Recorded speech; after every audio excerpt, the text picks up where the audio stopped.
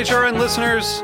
As we celebrate our 15th year, we are deepening our commitment to giving voice to the next generation of food systems storytellers, and we need your help. Our internship and fellowship programs help activate new possibilities for underrepresented and underestimated young people through experiential journalism, audio engineering, and production training. Through these unique programs, HRN helps food equity stewards build essential workforce readiness skills that expand their potential and foster economic mobility. Please consider supporting these critical programs. And with a minimum donation, you can be entered to win a dinner for two at an amazing restaurant in one of 8 cities and tickets to a concert at a great venue in one of those cities. We have incredible partners across the country who have donated, as they also share our passion for helping to educate the next generation of food systems storytellers. Check out heritageradionetwork.org/15 to donate and enter to win today. That's heritageradionetwork.org/15 to donate and enter to win today. And make sure you donate before March 31st. Thank you. The Big Food Question is partnering with TD Bank on 5 special episodes about the resilience of small businesses in the face of a constantly shifting pandemic landscape. Listen now wherever you get your podcasts. Hello, and welcome to Snacky Tunes. I'm one half your host, Greg Bresnitz. On this week's episode, our food guests are Tammy Rofe and Felipe Donnelly, husband and wife team behind the beloved Colonia Verde in Fort Greene and the newly opened Disco Tacos in Williamsburg. In the summer of 2020, they wanted to bring a moment of joy during a stressful time and open Disco Tacos, a food truck with disco music and vibrant neon colors. 1 year later, after countless tacos served all over New York, the food truck transitioned to a full-service restaurant in the heart of Williamsburg, which just opened a few weeks ago. Later in the show, we go back into our archives with a performance from the band Big Bliss. So sit back, relax, and here's another episode of Snacky Tunes on HRN. We talk about food, we talk about music, with musical dudes, finger on the pulse, Snacky Tunes.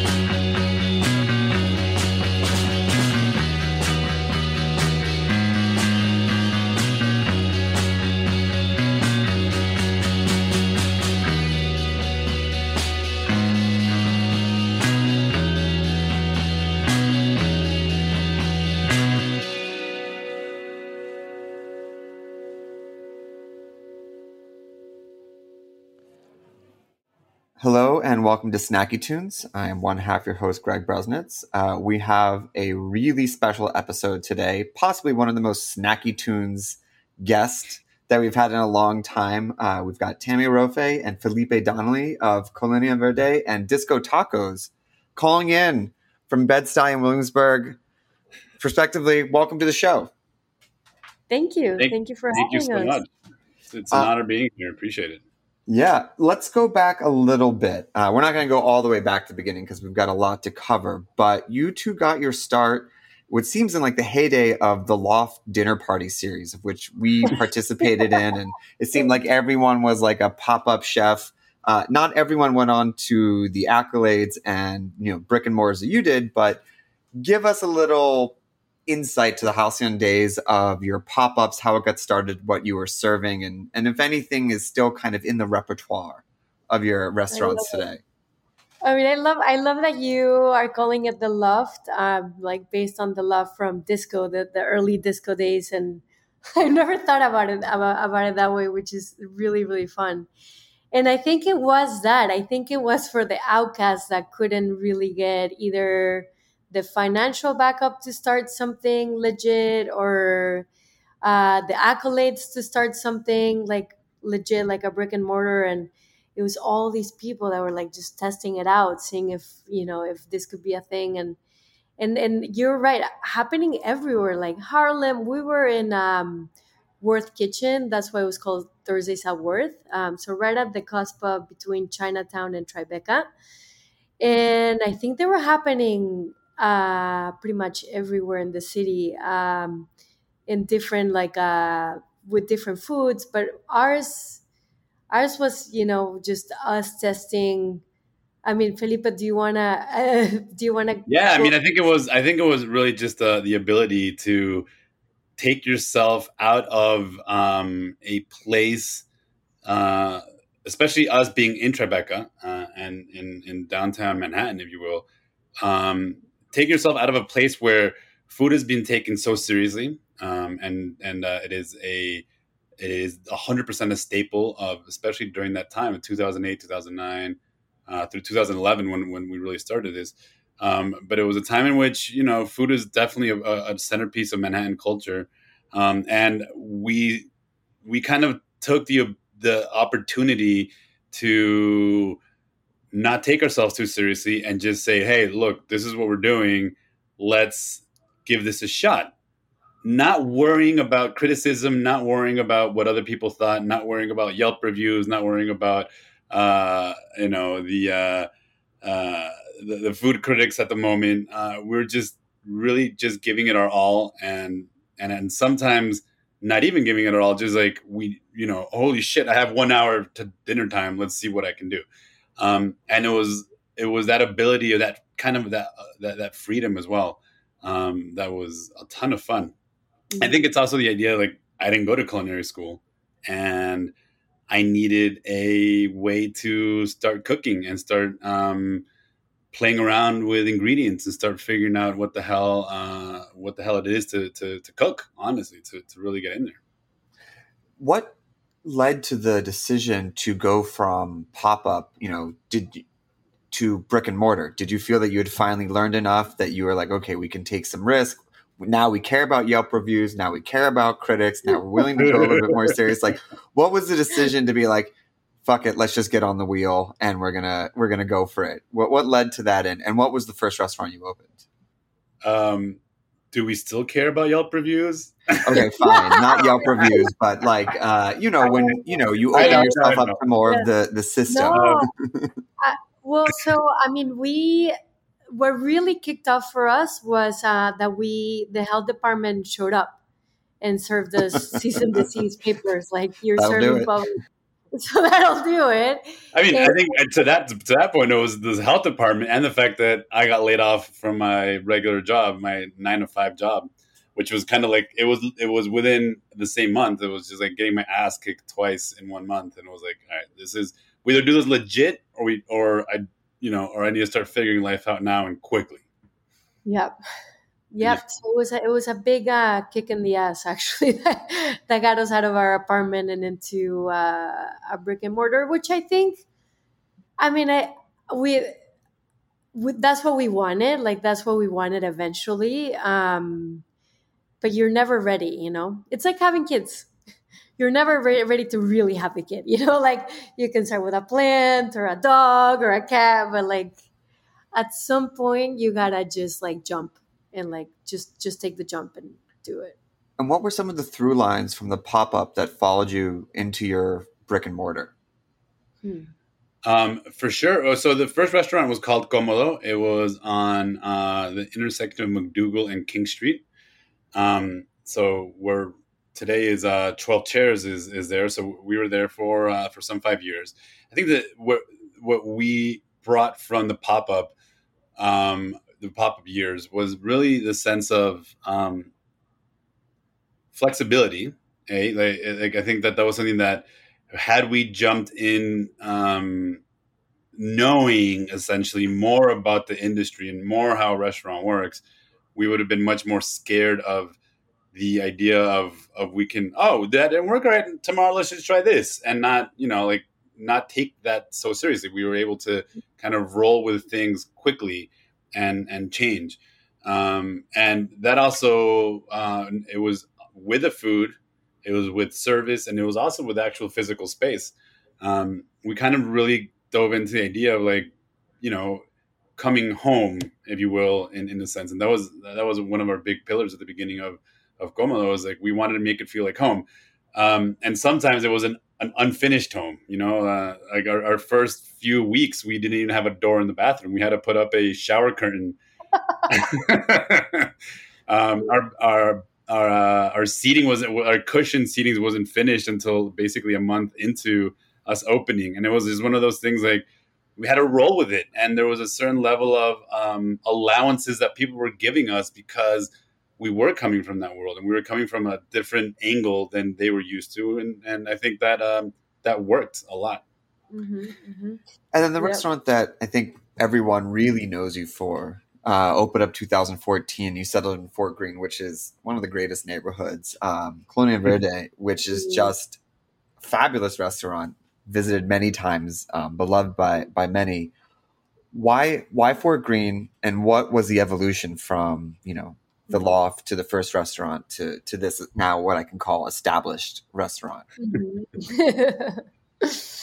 So we were into our first year at Comodo, at our first brick and mortar restaurant, and we, like you, always loved Fort Greene. Like there's an energy to Fort Greene that it's undeniable. All of Brooklyn has its like quirks, and all the neighborhoods have their thing, but there's really something about Fort Greene that's truly unique, and we just kept like coming back to it, and there was something about it that we just kept coming back, walk to the park, visit a couple of coffee shops, go for a drink. And in one of those walks, we just stumbled upon this big, bright orange sign, and the thing down, like it was closed, but it had like the gate down, right in the middle of DeKalb, which is such an amazing avenue because it feels like big city, but it also feels like very neighborhoody. Like I really don't know any like street quite like it. Because it's fast, right? Felipe is like a fast, like yeah, for sure. It's like a street where a lot of traffic's going through. Yeah. And you're still in the heart of a neighborhood, 100%. Exactly. And we were just sort of like something drew us to it, and we're like, we gotta find out more. Well, something that drew us to it was that huge liquor store sign, and I think it was like there was a huge liquor store sign that was hanging off the edge of the side of the building at that moment, and that drove us to the building. And when we arrived, we see the orange sign, and we see the gates closed, and we see the butcher paper, which is kind of like the telltale sign of a closed restaurant. And we're like, well, this is interesting. Let's see what this is all about, And when we figured out and we found out the landlord's telephone number and all that, we call him. 2 days later, Tammy was the one that walked into the space first. It was that immediate guttural reaction of like, this is happening. This is the place. This is a really, really special place. And that's what one thing led to another, and 6 months later, we were building out Colonia Verde. Mm-hmm. Which is incredible. And, I don't want to cut the history short because we are actually here to talk about your newest endeavor, but it should be worth noting that two kind of very big moments from it, James Beard nominated, but also your Sunday Asado backyard. Can you talk a little bit about the Sunday Asado series? Who's cooked at it, how it got started, and just how it's evolved into this incredibly sought after, oftentimes sold out affair? Hell yeah! I mean, I think the asados were this beautiful, this moment of even the inspiration of when it happened and how it came about. Like, it's still kind of up for debate, even amongst us too. But it was definitely, for sure, was one of those moments of by not going through culinary school and not going through the regular ropes of the industry, I lacked the opportunity to work with some chefs, amazing chefs, be it or not. But I lacked the opportunity to work at other restaurants and get inspired by what other people were doing. And so the idea came up of flipping it, right? Invite the chefs to come to the restaurant and let's learn, and that was kind of like that, the cartoon light bulb moment on top of the head. And so a friend of ours kind of was just like, well, why don't you just start sending emails to like the chefs that you admire and would like to work with? And I was like, but they're not going to answer. It's like, well, you don't know they're not going to answer. Just start sending the emails and see what happens. And essentially that's what we did, and at the beginning, so many answered, and it was fantastic. So, we've had an absolute pleasure of having some amazing chefs, local chefs. I guess we've had Nick Ander, we've had Chris McDade, we've had Alex Raj, we've had Fanny Gerson, we had Alex Rodriguez, we had Carolina Santos Neves, who was a part of our company before, and now she's doing her own thing. So we've had some awesome New York chefs. We've had amazing chefs from Mexico join us. Alfredo Villanueva, Gerardo Vasquez Lugo, some guys from London. It's been this awesome trip that we've really just kind of embraced. And the idea of bringing chefs and just giving them a grill, and that's all you got. You don't have a fryer. You don't have. All you have is a grill. And many of these chefs, they're either Michelin starred or highly recognized or whatnot. To give them this thing, and they're used to more. Like, where's the rest? And sometimes it's like throwing them off of their comfort zone, and that's where the fun is. That's, for me, is like really where that part of doing something different comes out. And they always enjoy it. And the chefs enjoy it so much, and the people really, like, as you said, and thank you for saying that, because we definitely created something that we've loved to bring into the community and to bring into the people, and at the end of the day, they're the one that makes it. The people sitting around and enjoying the food and talking to us and bringing us mezcales and doing all that fun stuff they're the one that make it. It's a ton of fun. Mm-hmm. I mean, creativity always comes from constraints. One question before we take a quick break. It's just interesting listening to your story and how easy it would be for you both to be racked with imposter syndrome. It could be so simple to say like that, we didn't do this. So I'm curious, because I highly doubt that you did not face this, but how did you face it? And then how did you overcome it as just a lesson for other people who don't maybe have the professional training, but have the passion that can help them carry it through? So true. Every morning for me. For you too, right, Felipe? Yeah, 100%. Yeah. I mean, I think it's the idea. I think it just goes back to the idea of what creativity is. And yes, there are a lot of people that originality is the core of creativity. And I agree with that, but at the same time, I agree that inspiration is the core of creativity, and you don't get originality without inspiration. And I think that's definitely, for me, essentially, has been always one of the hallmarks of how it works.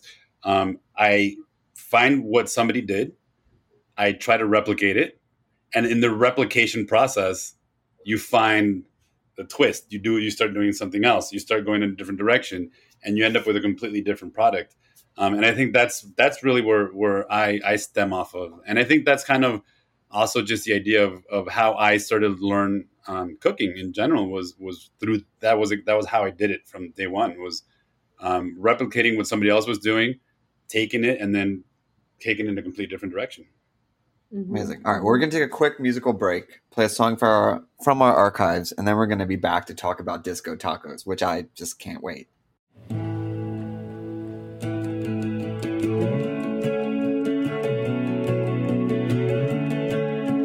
Come down, I won't come back down. I'm too burnt out again. And I know I've done this before. I'll just fall out again.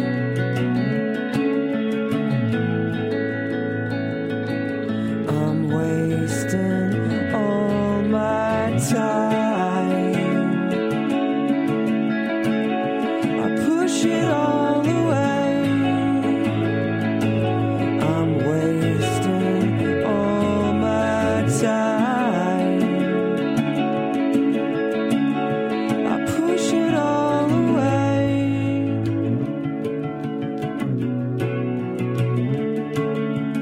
Follow in your footsteps. I'll keep going on again. And I know I've done this before. I'll just fall out again.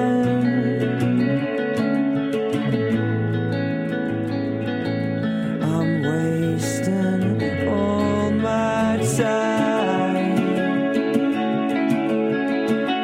I push it all away. I'm wasting all my time. I push it all away.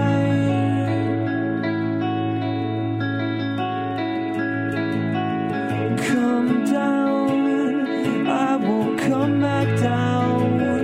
I'm too burnt out again. And I know I've done this before. I'll just fall out again.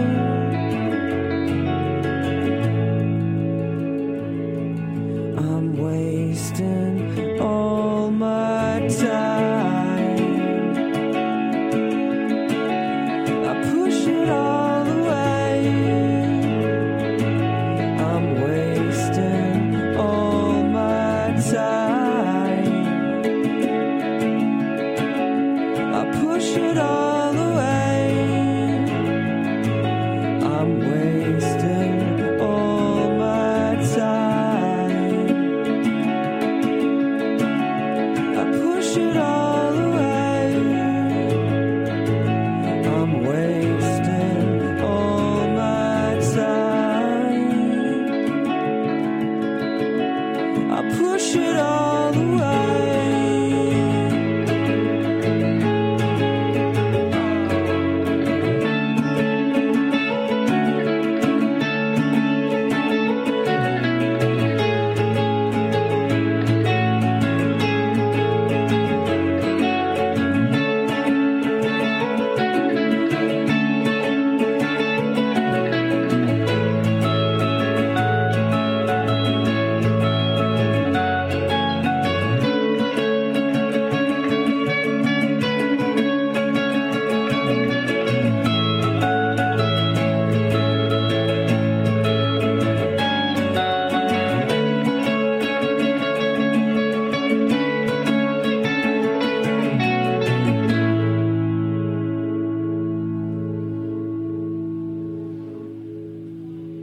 Everyone knows that the last 18, 19 months have been difficult. Food industry has been ransacked, to say the least. But if anything, it's shown how creative, adaptable, innovative the restaurant industry has been to what is Herculean obstacles. Talk to me about Disco Tacos. It was started not recently, but at the height of the pandemic, as you said, to bring moments of joy. Tell me about it, inspiration, and how it all began.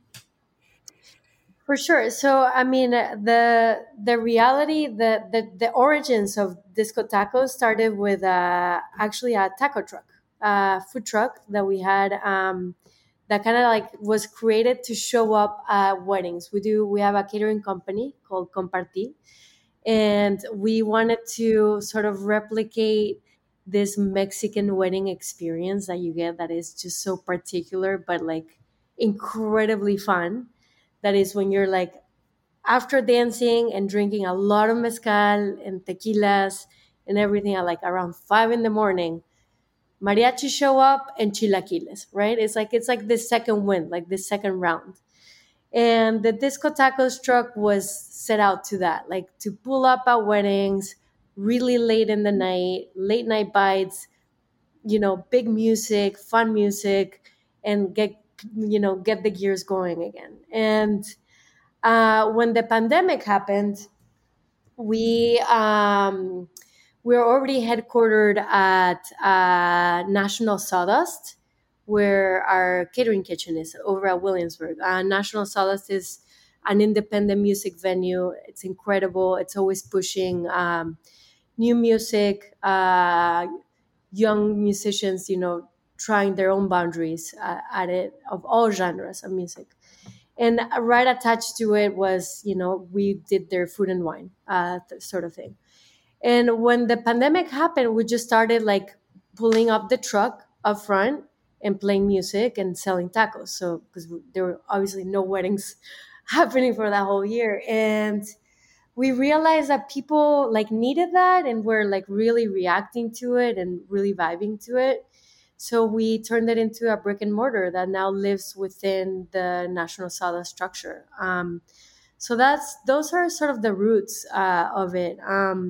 And now, like serendipitously looking at it, like, and we talk about it all the time, like, what a great time for Disco Tacos to exist. I mean, like talking about like just the roots of disco and how that all began in the city, in a city that needed a little bit more escapism, a little bit more fun, a lot of shit happening, but also like a liberation of inclusivity and expression and freedom to be like, if you couldn't get into Studio 54, like where would you go? You would go to the Loft, you would go to like all these, the Paradise Garage, like all of these other clubs that were so much more open to minorities, gays, anyone that felt like they couldn't fit in. So all of this mesh of things that are actually happening today, like what a great time to be, to be as Disco Tacos. And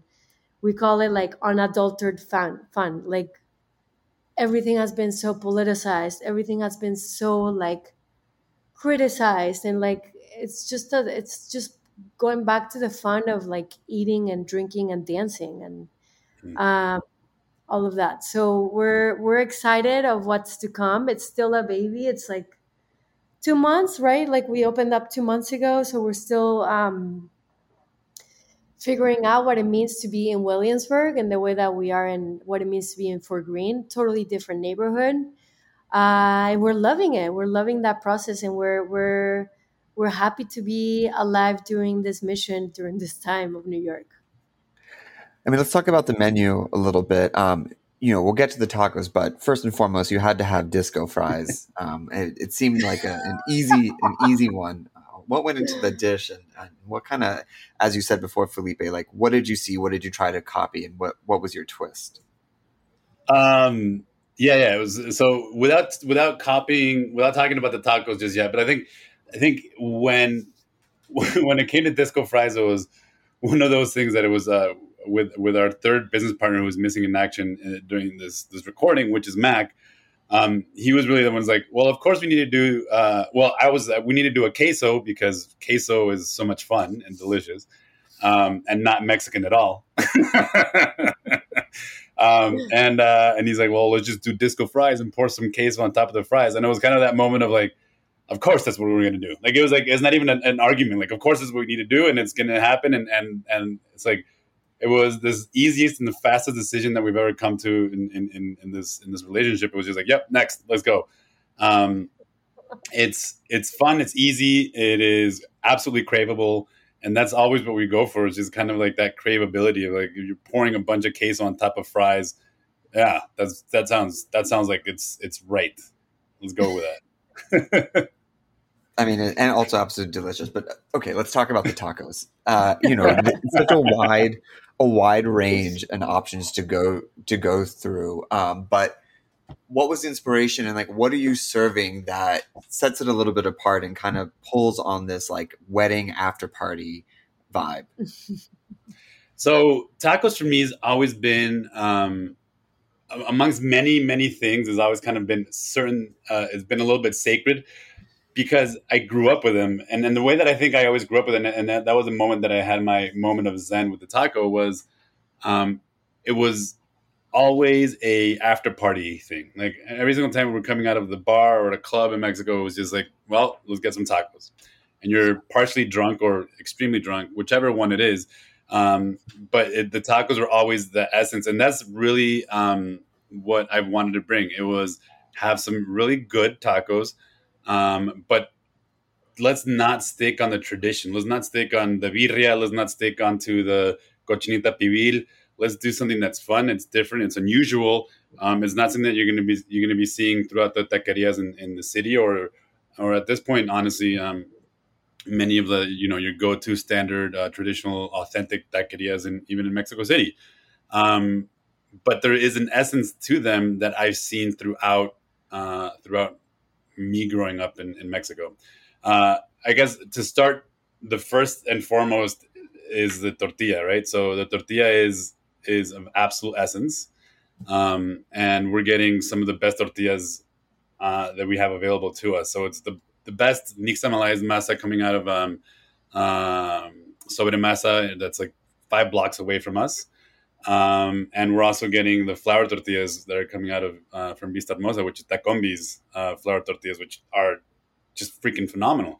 So if we're starting off with the right foundation, whatever you put in there, you're going to end up with something really good, and that's kind of really where we land. And whatever we do with those tacos is just have fun. We have La Gringa, which is a taco that I loved when I was growing up in Mexico, because who calls a taco La Gringa? And it's essentially cheese with carnitas inside. And what we do is we put them on the flat top with the cheese down and get it nice and crispy. So you got crispy cheese with the carnitas and the flour tortilla, and it's just really good, and it's unexpected, and it's not the usual typical thing that you're going to get anywhere else. So I think that's a fun part of it. Amazing. And it's not just paired, with great music. It's also paired with two of my favorites, natural wine and mezcal. Probably two of the most alive things that you can consume, besides maybe kombucha, which might be a secret addition. What are some of the more adventurous mezcals and natural wines that you're serving? So I think the mezcal, it's fun because Tammy and I split on that. So I do the mezcal and Tammy does the wine. She's phenomenal in the wine. With the mezcal, it's really just playing into what is constantly coming out of Oaxaca and Mexico throughout. Right now, the fun things that we have is, for instance, like one of the really fun bottles that we're drinking right now is a Cinco Sentidos ensemble, which is a mix of 4 different agaves, including a cucharilla, which is usually what we use for sotol. So it's like a sotol mixed mezcal, and it's fucking glorious. It's so funky and weird and delicious. It's something really, really fun. So yeah, it's playing with mezcal is great. And as you say, it just blends in so well with natural wine. That's all Tammy. Mm. Tammy, what is your Yeah, favorite for glass that you're wine, pouring? um, oh, I love all my babies the same. But I mean, I love. I mean, I'm excited to show natural wine next to tacos because it to me is like the perfect pairing. Like it really is. Like it's a no brainer. Like with the freshness and the acidity, and it's just wonderful. And right now we're pairing Zinfandel from Purity out in Sierra Foothills in California. And it's just wonderful because Zinfandel with all the fruit and all the spice, but like done in a natural way that's like more pure and fresh and lighter in alcohol. It's just so wonderful with like carnitas and all the tacos that we have. So that's a really fun one. We have the Statera Petnat, which is a Chardonnay from Oregon.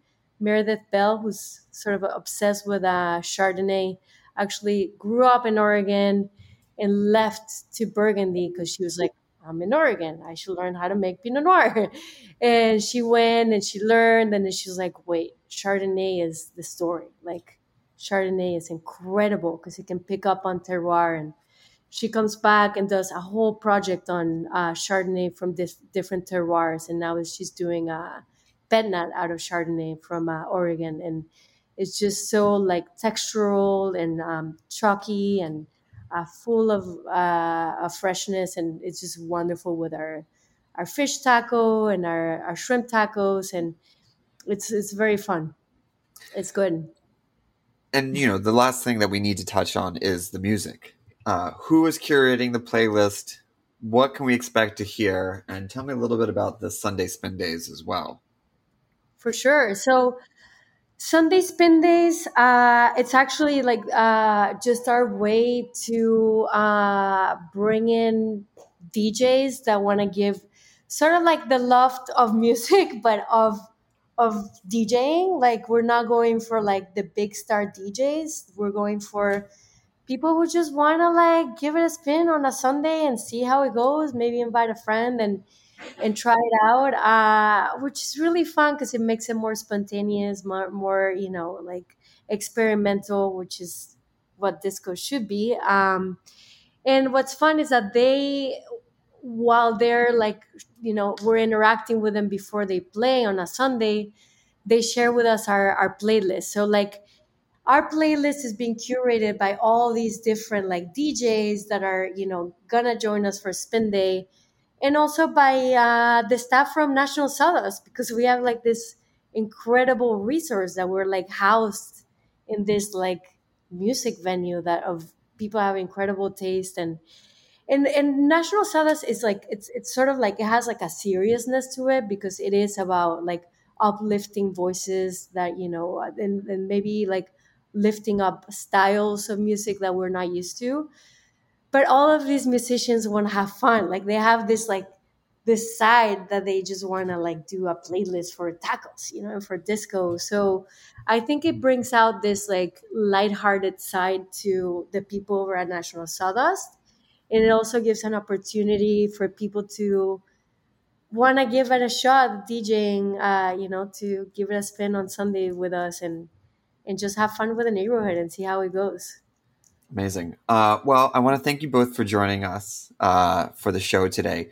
Where can people find you? How can they come and eat your tacos? Try to get into the Sunday afternoons? How do they get a hold of you? Sure. So you can find us at Disco Tacos is on 86, 80th North. 80 So North right 6th Street. It's still new. 80th. It's still new. It's still new. 80 North 6th Street between White and Kent. Easy location from the train. Easy location from the train. Train. I'm gonna just have you take it away, Felipe. Yeah. Without All good. And then we're on Instagram, disco-tacos, and at Colonia Verde.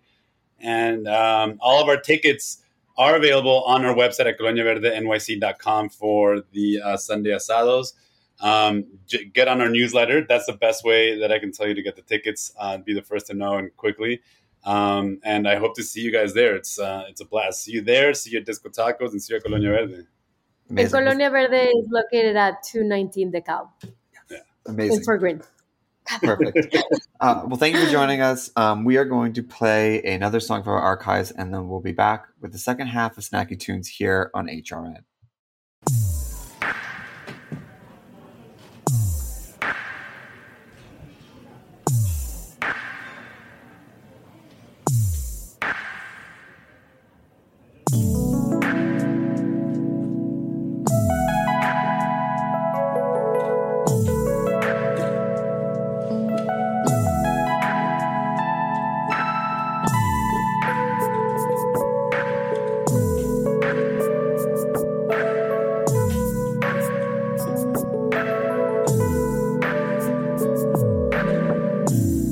Sure, you had quite a lot of lovers.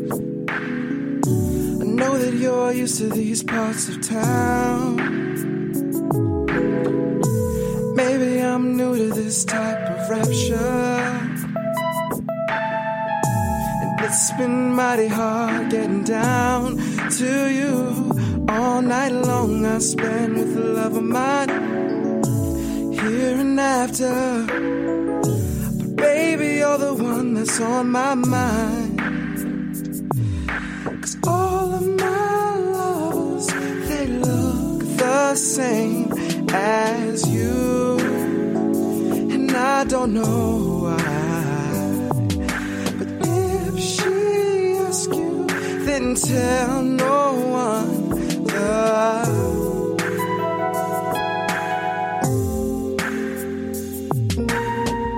See, baby, you're the kind to run through my mind. So much I can't run and hide. No, let me hold you tight. Two hearts could make it right, but you're gone.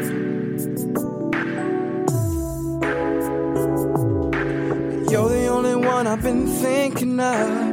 Hearts so full, we fall in love, baby. Only one I've been thinking of. Hearts so full, we fall in love, sugar. Only reason I toss and turn, my heart still burns. You're not with me, yeah, yeah, yeah, yeah. 'Cause all of my loves, they look the same as you. And I don't know why, but if she asks you, then tell no one the truth.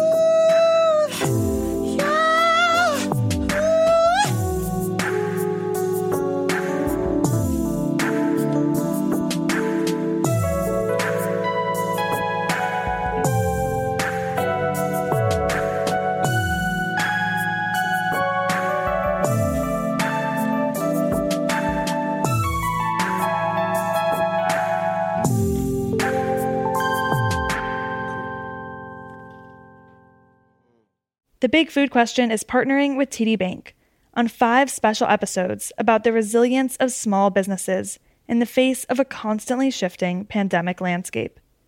We cover avenues for accessing grants, loans, and financial services through federal and local government programs, as well as via nonprofits. We examine the benefits worker cooperatives present to workers, communities, and our food system, and share resources to learn more about operating under this model. We're talking to business owners who started pop-ups and became permanent during the pandemic to see what we can learn. Don't miss these episodes. Subscribe to The Big Food Question wherever you get your podcasts. Thanks to TD Bank for supporting this programming. Welcome back to Snacky Tunes. We have Big Bliss in house.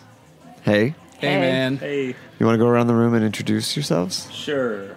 We'll start with me. I'm Corey Race, and I played drums in a band called Big Bliss. I'm Wallace. I play bass in a band called Big Bliss. I'm Tim, and I'm somewhere involved in Big Bliss, guitar, vocals. And just in case you missed it, Big Bliss is in studio. We are all Big Bliss We're all, here. aren't we all Big Bliss? Everybody's Big Everybody's Bliss together. Bliss. That's kind of what we're going for, man. Yeah. We want everybody to be involved, you know? That'd be great. Because people can't see the two of you, they might not realize that you're brothers. Yeah. Yes. This is your first project together, but you played in other bands before. Yes, many bands, but never before, 3 years ago. I think it's when we started playing together. Yeah, not even, and we just were like writing songs for a minute, and he just kind of like talked me into it, like kind of coaxed me into like writing songs together, because I had been playing in bands for a while, and then stopped for a couple of years, like when I moved to New York, and Corey played in a bunch of bands. But yeah, I think, between the two of us, we've been playing like 25 years or so together. Yeah. Or like in separate bands, and never did it together. So yeah, this is the first one. And what was it that you couldn't find in other projects that you had to bring your brother in? That's an answerable one, really. But I'll do my best. Well, I feel that I could be more involved in the process, even though I suppose I was in other bands. But just since we were related, it felt like I wasn't just the drummer. Like I was actually a co-songwriter in this project. I mean, other projects I were in before, that was supposed to be the deal, but that didn't end up being the case, So just if you're in a band with a family member, it's either like insane competition or you cooperate really well. And for the most part, as far as music-related stuff goes, I think we do cooperate pretty well. Sorry, just to add to that, I think it's important that, I don't know, Corey and I kind of grew up listening to like better music than I normally would because of Corey kind of putting it on, while I was playing like Nintendo 64 or whatever, Nothing wrong with that though. No, it was great. GoldenEye rules. But we have a lot of like similar influences. So like, when we like said we wanted to like kind of take cues from like, late 70s, early 80s post-punk, punk and stuff, and take it in that direction, it just kind of clicked, so. Yeah, it's interesting. Most bands are all pulling from different reference points because they just grew up with different things. So how would you feel that... Is there any disparity between what you listen to and versus what you listen to, or was it you were just kind of listening to the same thing and that actually gives you a much more focus and you're not kind of softening it because you have the same reference point? I think it was close enough. I mean, obviously we don't have exactly the same music taste, but we were pretty much coming from such a similar place that, it was pretty focused on what we wanted, I mean, we wrote a ton of songs like right away, but 2 out of the maybe 10 we still play, and ended up being keepers. So there wasn't a lot of that. Bands I've been in before, I feel it's a lot of like translating for the other members, like what you want to do, and you have to give them a playlist and stuff. And there's nothing wrong with that, but with us, it was just kind of just straight, Wallace, you're nodding. Wallace had to get a playlist. I got a playlist. What was on the playlist? And how did you get involved with the brothers? So I played in a band prior to this that was like Americana, and Tim happened to be at one of our shows, and we just got to chatting, and he was like, oh, I play with my brother, but we need a bass player. And I was like, oh, well, because in this past band I played guitar, and I was like, oh, I also play bass. And he was like, oh, well, do you want to play with us? Like, this is the kind of music we play. And then I was like, well, I'm not as familiar. And he was like, okay, here's a list of everything. Who was on? Just like a few. It was like Joy Division, New Order. Maybe The Cure was on there. Yeah, I can't really remember. And then a lot of like, actually, I feel like a lot of like more local bands, like you put... probably put Pill on there. Yeah. Probably former Snacky Tune guests. Yeah. Great band. They're great.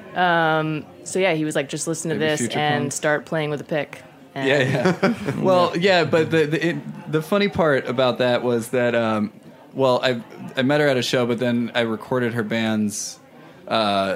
previous band's EP. And just, it was like while we were talking in the studio or something, like you brought up that you'd played bass in high school. And like her previous band Young Tides was this like great like Americana quartet thing, like beautiful songwriting and stuff, and I was really stoked on it. But for some reason I was just like, I think you'll like make sense in this like post-punk band we're trying to do, or just like louder rock band. And I've never heard you play bass, and I don't know something, but we like talked her into it, and we were like, yeah, don't worry, we're gonna play like, one show a month, maybe at the most. It's just gonna be like a casual recording project. It was like we'll practice like once every 2 weeks. Which that has changed severely since since then, but we tricked her into it somehow. I don't know. When family works, you almost don't even need to have communication. You just kind of look at each other. You're just kind of coming from the same place. How do you bring in a third member? Have you picked up on the language as well? Like playing with the two of them? Right. Just, I mean, you essentially, like when you're raised by the same parents, you kind of come from a similar work ethic. A lot of the rules or the translations you talked about doesn't need to be translated. So are you done being translated too? Or? Yes. I think so. I mean, there's some cases I think I do, but like I grew up with 2 older brothers, so I'm used to being around stinky boys. And no offense. So it was really easy for me to like settle in like comfortably, I think. Can we hear a song? Yes. Yes. Yeah, this one's called Surface, and it is going to be on our upcoming LP that we are currently working on. Cool. Well, here we go live on Snacky Tunes.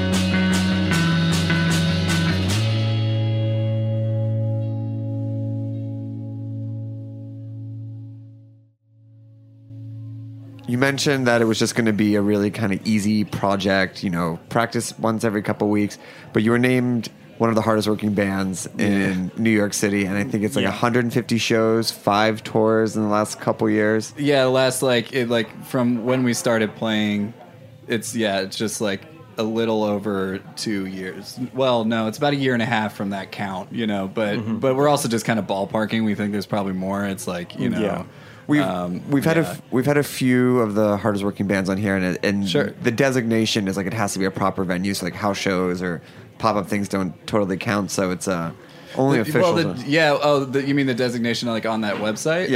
Yeah, totally. So I mean, there's like tons of it was like 40 something on the website, and there's like a bunch that we played in New York that weren't there, and it's also like they don't cover like the tour shows and stuff, and like so many of our friends that were on that thing, or so many of our friends in New York are touring so hard and just playing so much. And the thing about every show, at least for us, is that there's a practice before the show, so that's like it's kind of like a 2-night involvement, and there's also like writing practices and stuff in between that. So we see each other a lot, and I'm glad we get along and like each other. What do you think kicked it from practice once every couple of weeks and like easy to playing all these shows and going out so much? I think we intentionally try to play as much as possible just to be added to more shows. If you don't have any like leads to the venues, you play enough of the venues to hear about you eventually and invite you there, I think once we realized that that's pretty much what we had to do, and we wanted to do it too, it's just we wanted to play as much as possible. It was a casual thing, but I was in 2 bands when we started, and that band broke up, so I had more time. And it was just that there were venues we wanted to play at that probably weren't going to have us yet because we were brand new, so we played as many shows as possible to be able to play those venues. What were the venues? Well, it was the first place we played. Grand Victory was the first place we played. And then we played Cake Shop a whole bunch. I love Cake Shop, R.I.P. R.I.P. Yeah. I was actually just at the new reiteration. Oh, how is it? It's just weird. It's like upscale-ish, kind of. It's not a venue though, right? No, well. Or is it? I saw the violin player playing along with the DJ, and I was watching it, and I go, am I being judgy or is this bad? And I was like, oh, I'm being judgy, and this is also bad. Oh, yeah, I got it. But I've been going there. I saw Test Icicles play there forever ago. And just you couldn't recapture how rad it was down there for whatever. There's something like $14 Jamesons, and so no. No, totally. Well, listen, I totally trust Andy, who was behind Cake Shop, and I think if he's behind this thing, it'll be super cool. He was I think our second show was at Cake Shop ever. I think it was our second show, definitely. right? And it was it was a nice experience, and our first couple shows. A lot of people responded really, really nicely and kind of surprised us. Like we were just kind of casually doing these shows, and I think we've just kind of come to this this sort of realization that you're a band, you play shows, that's you get better when you do it. You're better as a band, you're tighter as people and as friends, and I think it's just if that's what you set out to do, then you should go play shows. You should go play live. It'll only help improve the thing. There's so much pressure put on bands that's to focus on your, I hate this word, to focus on your draw or whatever, and don't oversaturate, and don't play too often. Mm-hmm. Make sure you're bringing out, all your friends, and your cousin still wants to come to every show or whatever, and I don't know, man. I don't totally buy it. I think especially in a huge city like New York, where there's so many good bands, and you meet so many people. We've made so many good friends at these shows that it just feels like the thing we should be doing. So if we can play it and it's with bands that we like we'll fucking do it. I remember growing up right outside Philadelphia, and the bands that I was friends with, they played every weekend. No one had a problem. Right. I guess it was also a different time. That's how you got the word out. I also think I agree with you that it's so crowded, or you'll find bands whose image are super polished, but then you see them play live and they can't play live. Right, right. Totally, man, totally. And it's, I mean, it's just a rewarding experience. It's a nice opportunity for positive or negative feedback or whatever it is, And I don't know. I mean, you got to be able to play in a basement, in a bedroom, at a big ass stage somewhere. You just got to be able to do all that stuff. So I think the more we play, the better we get at that. Mm-hmm. And we bought a van, so we want to use our van. Can we hear another song? Sure. Yeah, this one is currently untitled, also on our upcoming LP.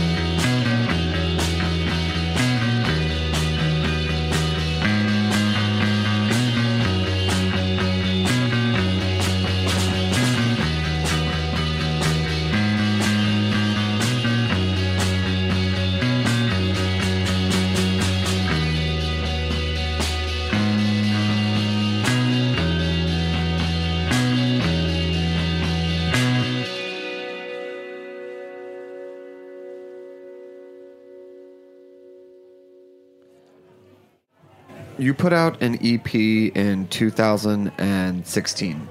And you mentioned that you had written kind of like 10 songs, and 2 of those songs are still playing. What of those kind of early writing sessions ended up on the EP? Which songs in particular? Yeah. High Ideal and Ponzi are the 2 songs that ended up on that EP.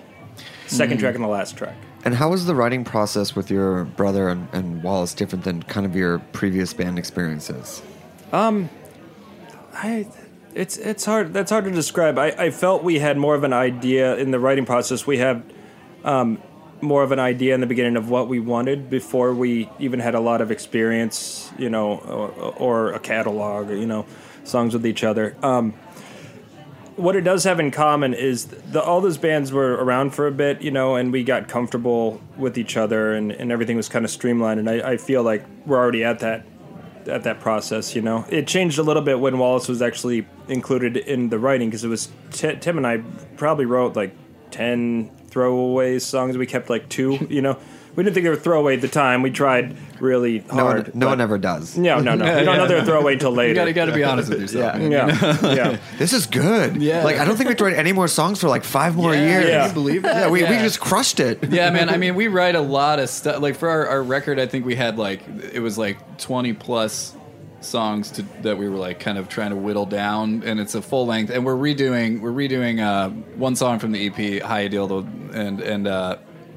and there's another kind of early one that we're putting on there. But there's a lot of writing involved, and I think us writing together kind of speeds it up. We know what Definitely. we want. Usually it's a bass riff that Wallace will bring in some bass riff, and we're like, oh yeah, cool, let's build on that. And sometimes it's really bad, man. But hopefully we're choosing the best ones. And Wallace, have you been able to bring in any of your influences, your own playlist?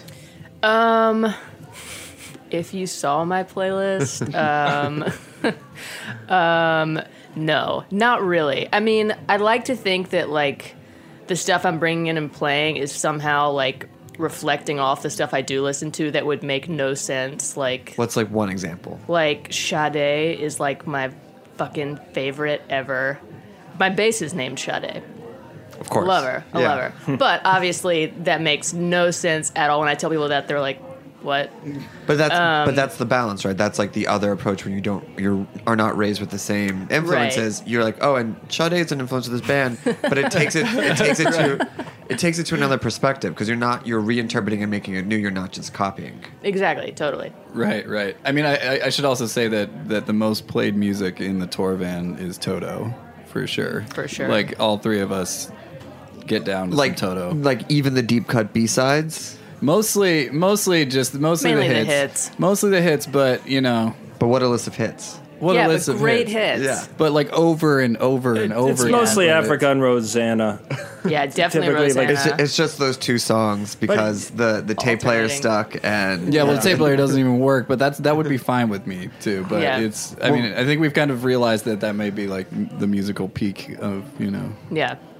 And you've already mentioned it, but you're working on a new LP. Mm-hmm. Yeah, we're recording it with our friend Jeff Berner, who's doing a good, he's doing amazing, a great job. Mm-hmm. He's a great dude, and he's making it possible, because I engineered all our early stuff, and I just that's really difficult. It's hard to kind yourself from and take on the tech aspect and be in charge of making the songs good. So Jeff has kind of stepped in and is driving it forward, and is totally killing it. And we're almost there. It's just some vocals need recorded, and that's about it. Amazing. Mix. Yeah. And then you're about to hit up some touring with our favorite Scrim Streaker and some South by Southwest. Oh yeah, well, yeah. We actually might not be able to do South by this year because of the record timing. And Grim Streaker and they ended up not being able to do the tour down and stuff, which is kind of the thing with South by. South by is so last minute and so insane that it's you make it if you can. If you can't, there's always next year. But the record is taking a little longer. We might have to make a choice between prioritizing, getting the record done the way we want it done versus, going down to South by this year, because we're going to tour a bunch this year also. And, I'm sure we'll be down in Austin, and hopefully we can pull Grim Streaker out, because they would be a fun band to tour with, I think. They'd be awesome. Well, we want to make sure we have time for one more song, but where can people find you, hear your EP, see one of your millions of shows? Oh, yeah. Well, I mean, we're on Spotify and Bandcamp and all that stuff. We're playing a whole bunch of shows. By the time this goes up, I'm sure there will be some shows in March and April and stuff. There's kind of a loft party we're planning that you'll have more details about. April 14th. April 14th. That'll be real good. Not dropping any hints. Yeah. You should come to that show. It'll be fun. yeah, so you can find us on all the the normal spots, and we just put out a 7-inch that should be in like shops around Brooklyn and stuff pretty soon, so that you can pick those up there or at our shows. Great. Well, thanks for listening to another episode of Snacky Tunes. We'll be back next week with an all-new one. What is the name of the last song you're going to play for us? This one is High Ideal. This was one of the early songs we wrote, and it's kind of it's changed in different iterations, and we're also playing more of a stripped down thing for this. So there's some elements in the recordings that you would hear otherwise. But yeah, this is an example one. This one's going to be on our LP also. Kind of taking another swing at it, see what we get out of it. But yeah, this one's called A High Ideal. Final question. If you could be any food or dish that represents Big Bliss, what would it be? Ooh, food that represents Big Bliss. Oh, man. I mean, do we each get an answer? Yes. Okay. You're all individuals. I'm not trying to be cliche, but it would be pizza, 100% for me. Perfect. It would be pizza for you? Yeah, for sure. I'm going to go with cereal. I would do Really? Yeah, like a good bowl of cereal, though. Like I thought you real hate cold cereal. milk. What? Who told me that? I thought one of you told me you hated cereal because I you think ate you it got too it. much a long time ago. Oh, well, that doesn't mean I hate the concept of cereal. Oh. I still love cereal in its existence in the world. I thought you'd say Cheez-Its. Oh, shit. Jesus. It's like a bowl of fruit. I think like assorted fruit. Like sometimes there's a lot of pineapple in it. Sometimes there's grapes. I think The more Corey pineapple means- in it, the better, though, because that's always the best element of a fruit bowl. Is the pineapple gets. We're trying to put before exotic as anything much else. fruit. pineapple in there as much as possible. But Perfect. All right, cool. Take us out.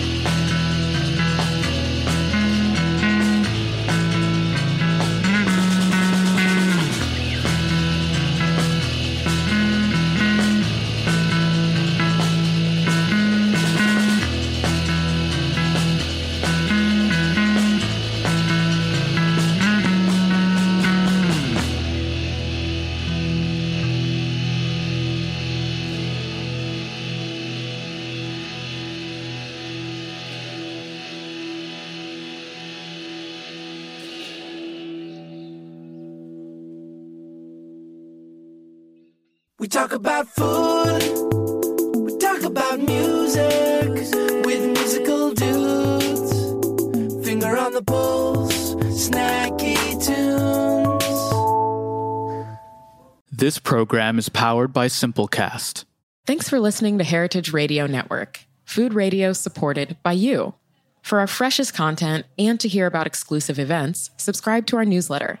Enter your email at the bottom of our website, heritageradionetwork.org. Connect with us on Facebook, Instagram, and Twitter at heritage_radio. Heritage Radio Network is a nonprofit organization driving conversations to make the world a better, fairer, more delicious place. And we couldn't do it without support from listeners like you. Want to be a part of the food world's most innovative community? Rate the shows you like, tell your friends, and please join our community by becoming a member. Just click on the beating heart at the top right of our homepage. Thanks for listening.